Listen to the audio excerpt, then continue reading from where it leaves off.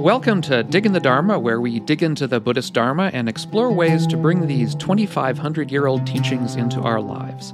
I'm Doug Smith of Doug's Dharma on YouTube and the online Dharma Institute. And I'm John Aaron, teacher at New York Insight Meditation Center and mindfulness-based stress reduction teacher and teacher trainer, and founder of Space to Meditate.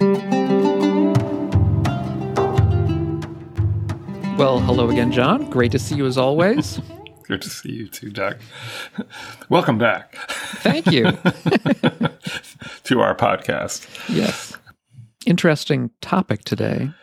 Topical topic. Topical topic, yeah. This notion of taking sides, and which relates to all sorts of things, but yeah, one of which is, of course, holding to fixed views, yeah. Which we'll get into, I suppose. I can't even remember if we've done a podcast on views. I think we did. Yeah. But if we didn't, it doesn't, of course. It's something that it's a perennial issue. Yeah. Because I think it's one of the deepest teachings in Buddhism is this idea, and one of the most, I think, distinctive teachings in Buddhism is this idea that there's a problem with fixed views, with clinging to views. I think we all understand that clinging to money or something like that, fame, can be detrimental and unskillful, but clinging to views or positions, also, same thing. So the reason that it's come up, obviously, is the situation in the Mideast right now. And I mean, the war itself is bad enough. And, obviously the terrorism that Hamas did to the Israelis is horrible and evil in its way. Of course, it's evil. But then there's, how the Israeli response has also been very problematic. And so, as hopefully everybody has been aware of, is that, in Israel, of course, it's been really for people who are against the way the government is handling this, they're not actually allowed to speak. They've been arrests and they're muted. So they're sort of getting in the way of free speech, and it's even carried over into this country on college campuses. And this notion that you can't hold a pro-Palestinian and a pro-Israeli view at the same time is problematic, because you can't. When we create a situation where one view seems in a conflict with another view, you've actually gotten in the way of any sort of peace. And as I've thought about that also happens internally with ourselves. We try to get rid of something in our mind or get rid of something in our body. And the harder we try, the more we create internal conflict, as it were, as opposed to just kind of accepting in the moment what's here, and holding it from a place of compassion, and letting it take the course that it's going to take. So whether we're fighting an agitated mind, trying to make the mind peaceful by fighting the agitation, that doesn't work. Which isn't to say that if there's an unskillful thought in the mind, you don't try to change it with a skillful thought. That's a slightly different practice. But when we find ourselves having an internal battle with the way things are, we're just creating a war within ourselves. And of course, this is, the practice of equanimity. But we see how dangerous it is in the external, in the world at large, when we hold to a view that, you can't be this and that. Yeah, well, it's sort of a totalizing kind of way of thinking of the world, in terms of black and white, in terms of... It's a dualistic in a bad way. Yeah, yeah. And there's a teaching that I often bring forth. It's a Zen teaching that some of you may know.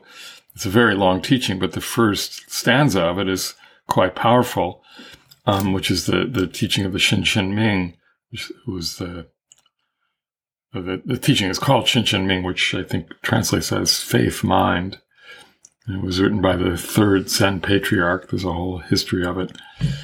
But the first stanza which is one of my favorite teachings, actually, although it's quite challenging, is that the great way is not difficult. That is the way to liberation is not difficult for those who have no preferences.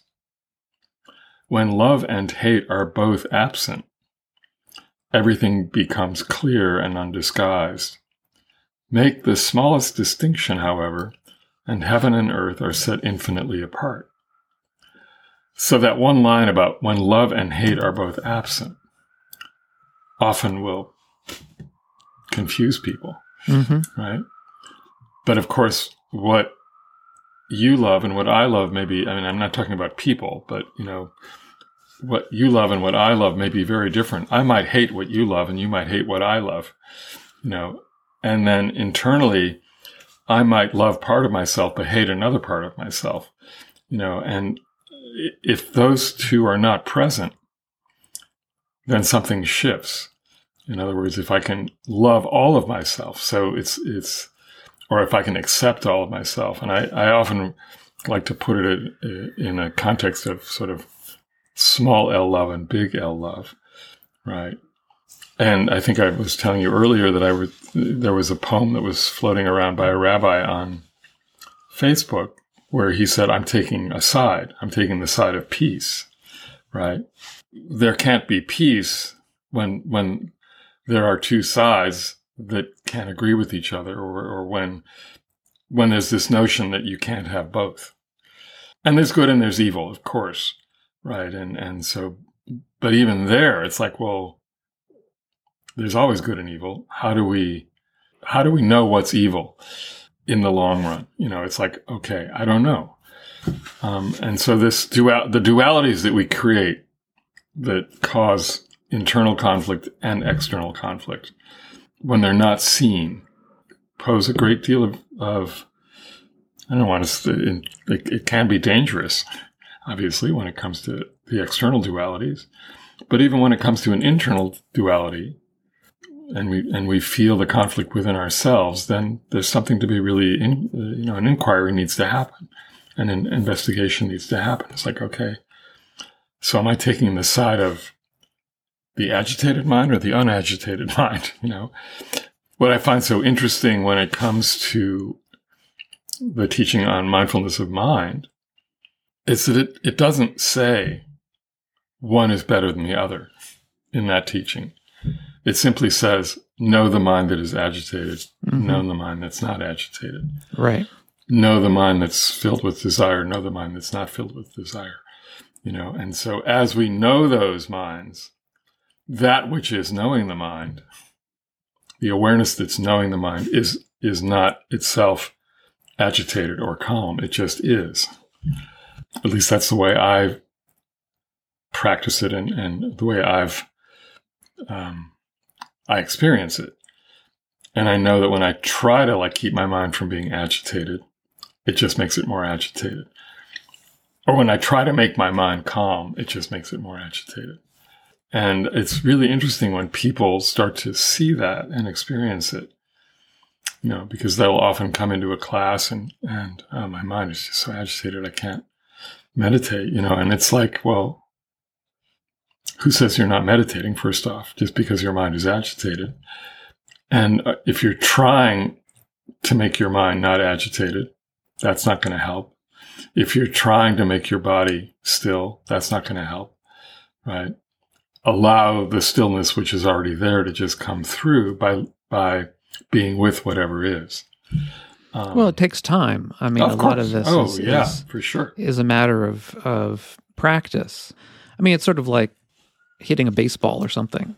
Yeah, I mean, if somebody just says, well, just try to hit the baseball, well, that's not a very helpful. I mean, it's true, but it's not very helpful. You know, it takes a lot of swings and misses. You know? Yeah, absolutely. You know, follow the breath, and then when you notice that your mind is gone, bring it back to the breath, and over 1,000 times or 1,000,000 times, it does make some difference. You know, you do notice less agitation, you notice less being pulled in the way of agitation. It gets a little easier. So you're talking about technique, which is absolutely important.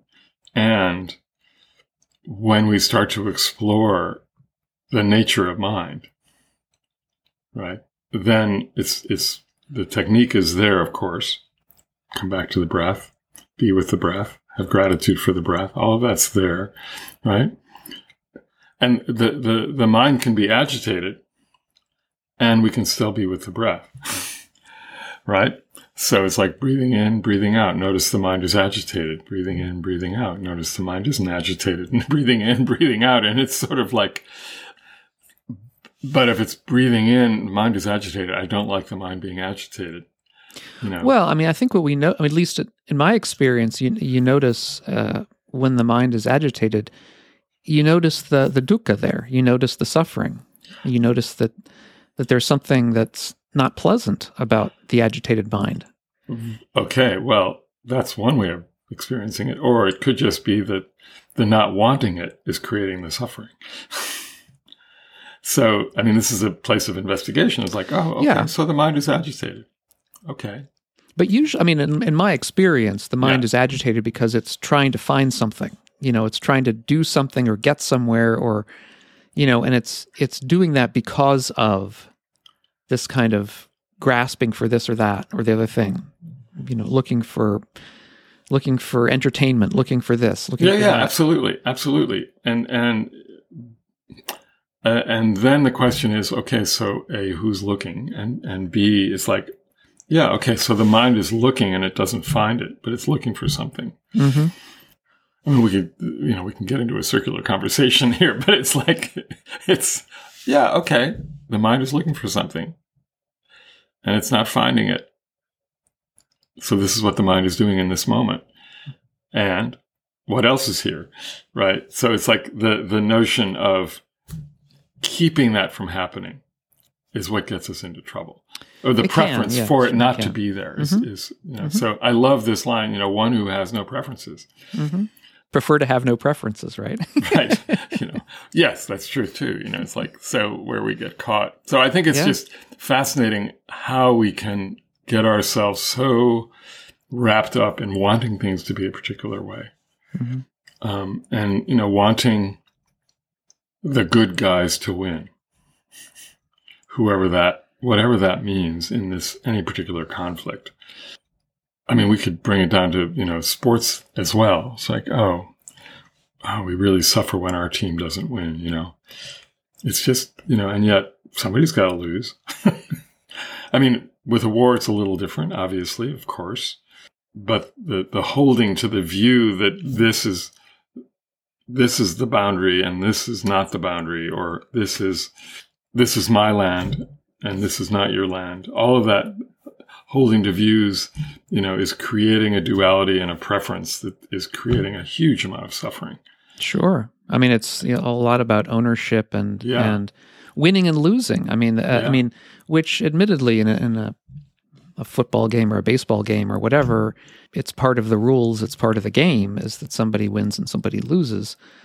Is a war necessarily one that one has to win and one has to lose? I mean, sometimes they're just they sort of peter out, or they just continue, or they just never end. Yeah, and they're never ending because people are holding to a fixed view of this is what it has to be.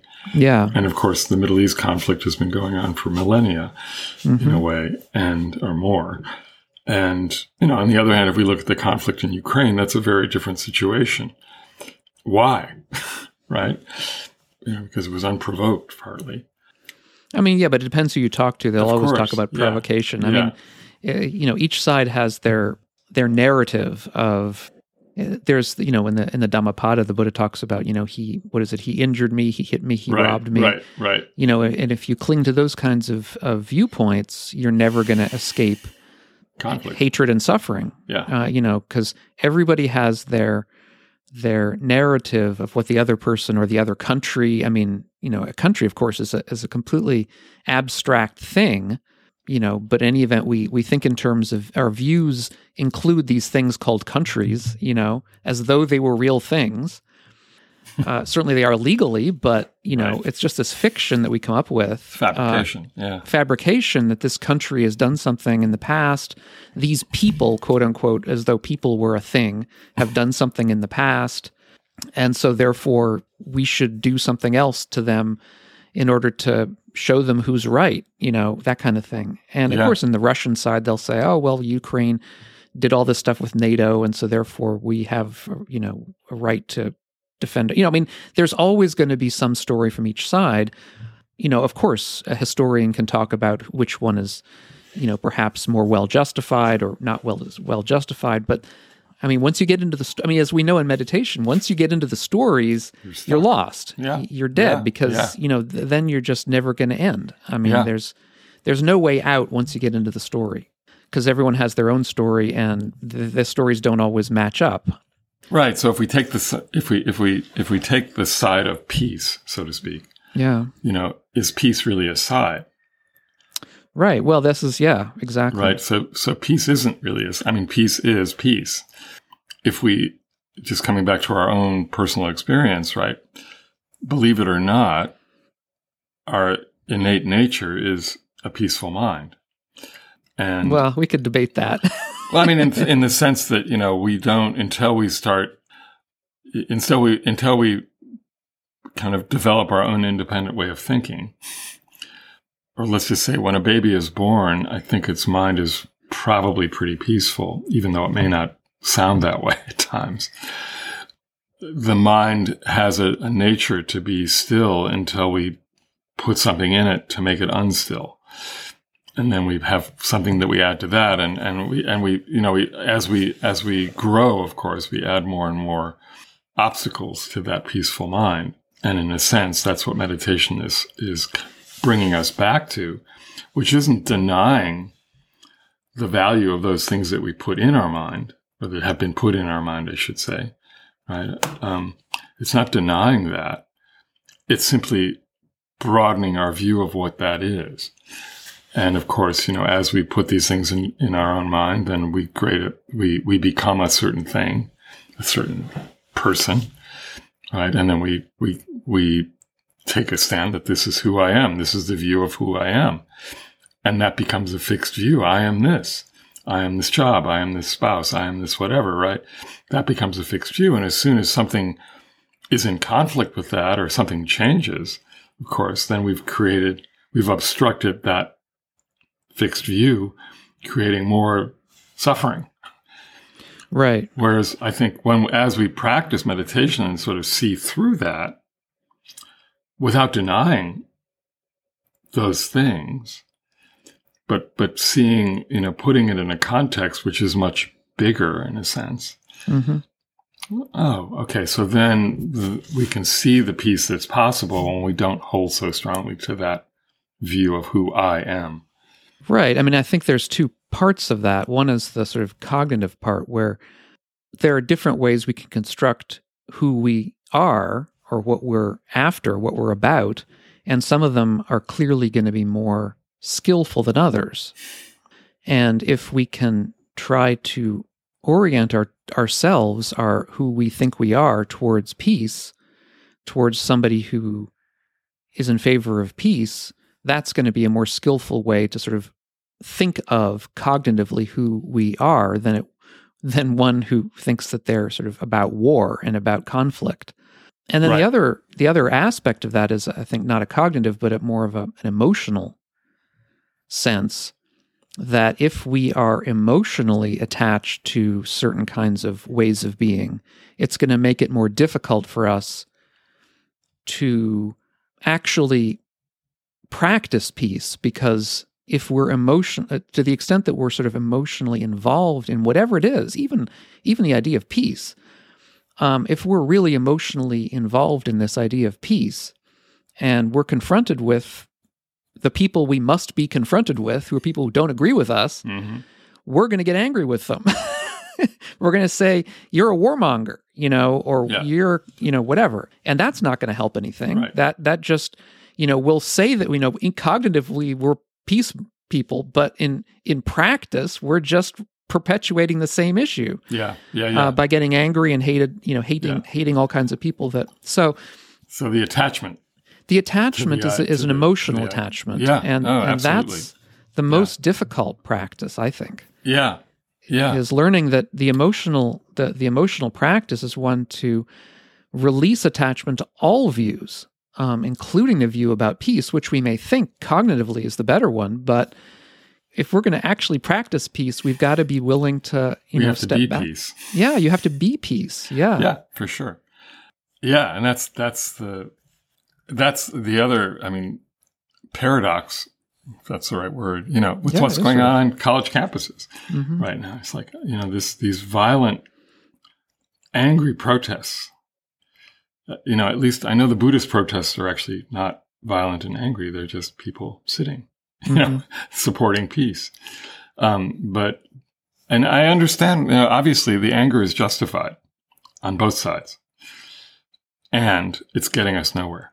Yeah. No, there was a really good essay by Josh Marshall, who's a guy who does really nice stuff online about news, who talks about how, the people that, the college campuses, it's like, look, people on college campuses are probably 18 years old. I mean, you can't take what they do too seriously. Everyone when they're, 18 or 17 or 19 or 20. Careful, we might have some 18-year-olds listening. Well, look, I was there too. And, it's a time of experimentation and a time of finding out who you are. And of course, you're going to be emotionally grasping at all kinds of ideas that are not particularly wise, but that you just have to try out, because that's what it is to be 18. Mm-hmm. And I think there's a certain pitfall or trap that we get into when we look, and it's not usually us. It's more, there's a lot of this happens on media sites who want to inflame the public and say, oh, look at these people on college campuses. And it's like, well, but they're 18 years old or 17, whatever. They're not, they're just doing what people do at that age. And, don't take it too seriously. You take it seriously when it happens at you're, 45 or 60 or whatever, but not when you're 18. Yeah. Okay. I think that's a kind of sidebar, but I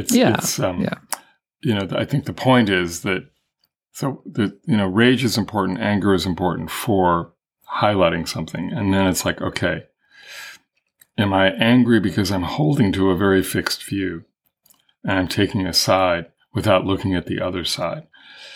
That's the problem. Yeah.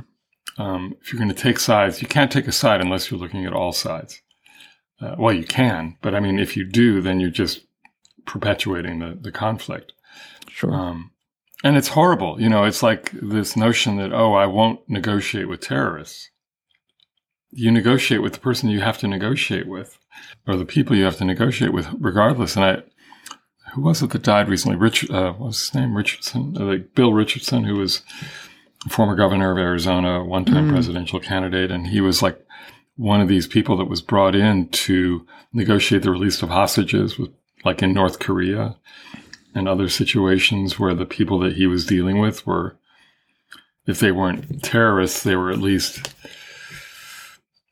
unfriendly people, like, or thought of as unfriendly people. And he would go in and, people that, in other words, the government wouldn't negotiate with because we have this policy, of not to negotiate with countries that we consider to be terrorists or, so anti-democratic, we can't possibly talk to them. And, he was able to go in and basically talk to terrorists and get them to move. Mm-hmm. Well, then there's the whole there's the whole question of what is a terrorist, and how that term has been sort of co-opted to mean pretty much anything we just don't agree with. Yeah, well, obviously it's tough. The Hamas attacks on Israel were terrifying attacks and horrible. And, there was no, they were inhuman, which doesn't mean it's justifiable then to go and bomb, Yeah. But those were definitely, there was no recognition of the humanness of the people that were being slaughtered. Yeah. So yes, there's that. And how are you going to change things unless you're willing to talk? And, we've seen it over and over and over again, this holding to a view and taking a side that is immovable gets us nowhere. And it gets us nowhere on a societal level, and it certainly can get us nowhere on our own personal level.